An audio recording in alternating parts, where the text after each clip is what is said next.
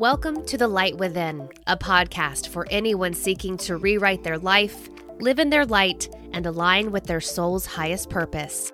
I'm Leslie Draffin.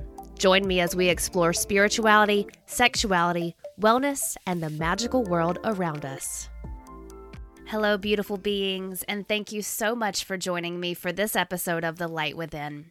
Today's episode is piggybacking off of last week's episode. So if you have not listened to Luna Brooke, the Chakra Oracle, in last week's episode, please go back and listen to that one because today I am talking about my experience getting a professional astrology reading with Luna. Luna is a professional astrologer and a certified spiritual life coach. She's a member of the American Federation of Astrologers and holds a Bachelor of Science from RPI with dual majors in Design, Innovation, and Society and Mechanical Engineering. I got connected to Luna through the group Rose Gold Goddesses, and after I interviewed her, I realized I really needed to get a reading with her to fully understand what she's all about, and I am so excited that I did. I used her free hugs coupon code in order to cut back on the cost a little bit, and I will put that down in the show notes as well, and I booked a 90-minute professional astrology reading. So I have had a birth chart reading in the past, and so I kind of went into this knowing a little bit about how that would look. I gave her my date of birth, the time I was born, and the place of my birth.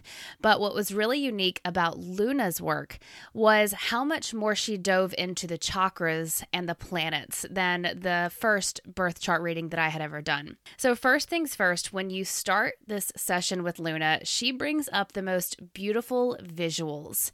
And it's really, taking a look at your chakras and the aura around each chakra. She brought mine up and it was just all these greens and blues and just beautiful, beautiful colors. And it's stuff that she had hand drawn kind of over this sort of stick figure person to just show the different chakras and which ones were really active in my body and which ones were less active. So I found it very interesting that the chakras she identified as being very, very active in me were the heart chakra and the third eye chakra. She said those were the strongest in my chart. Now for me, the heart chakra, I feel like in myself is very blocked off. I feel like I've had to close it off due to the work that I do. I feel like if my heart was open, I would just be emotionally wrecked every single day after doing the news. So I found it really interesting that she believed my heart chakra to be one that was very, very open. Now, this first part of her reading is kind of on default energy flows. So obviously the chakras, also sphere of influence, worldview, and personality. She identified my gifts and my challenges, and some of the things that were spot on in this part were things like how overt displays of emotion are not my style, and that I sometimes have trouble voicing the things I need in relationships. My throat chakra was actually one of the weaker chakras, which is wild since I make my money off of my voice as a news anchor. I was also surprised that she identified me as being compassionate and as a caretaker because, like I said, I sometimes feel like those are very closed off parts of me. She says my heart and head are often in disagreement, and I would definitely agree with that. I feel like sometimes I think I should do something, but I kind of feel I should do something else. There are a lot of earth elements and a lot of ether in my chart. Now, I'm a Taurus sun, a Libra moon, and a Leo rising. So I kind of already knew I had a lot of earth elements. I don't have a lot of water. I don't actually think I have much water at all. Now, the second part of the reading that I really loved was when she dove into the birth chart. We talked about my life path, major themes. She did a really good job of explaining how your birth chart kind of shows the different sectors of your life, specifically things prior to the age of 29 and then after the age of 29. She identified some of the major planets that I could be working with right now, as well as natural talents I may have and the karmic lessons I was put here to learn. We talked a lot about marriage, relationships, and work, and she identified some challenges in my life and how I could work through them. She also said that I'm guided by higher purpose, which I loved finding out about, since I really do feel like that's where I am in my life right now. I feel like I'm just moving toward my dharmic purpose more and more with every step that I make, or at least I'm trying to.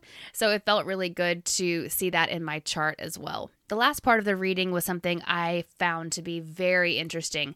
She took a look at the major planets, the focal planets in my chart, and told me how to focus my energy to relieve conflict around those areas, how I could use the planets and working with the planets to move toward my life path.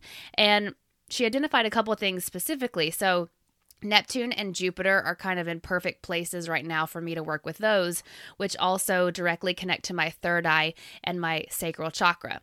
My sacral chakra, she was saying, is one of my underdeveloped chakras, or one that has the least energy. And I was like, hell yeah, makes total sense to me. She suggested things for working with those planets like shamanic journeying. She suggested doing some yoga for hip opening because a lot of trauma is stored in your hips.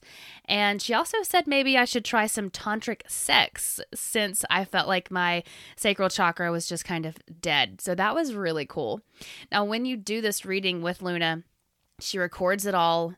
It's a lot to go through. I tried taking notes, but there's just so much information. It's kind of easier to listen and then go back and re-listen when she sends you the recording. She also sends you the beautiful drawing she does with the aura and the chakras. And she sent me a couple of things that I have found to be very helpful. A few shamanic journeys. I think there's like a 30-minute one and a 45-minute one that she sent me.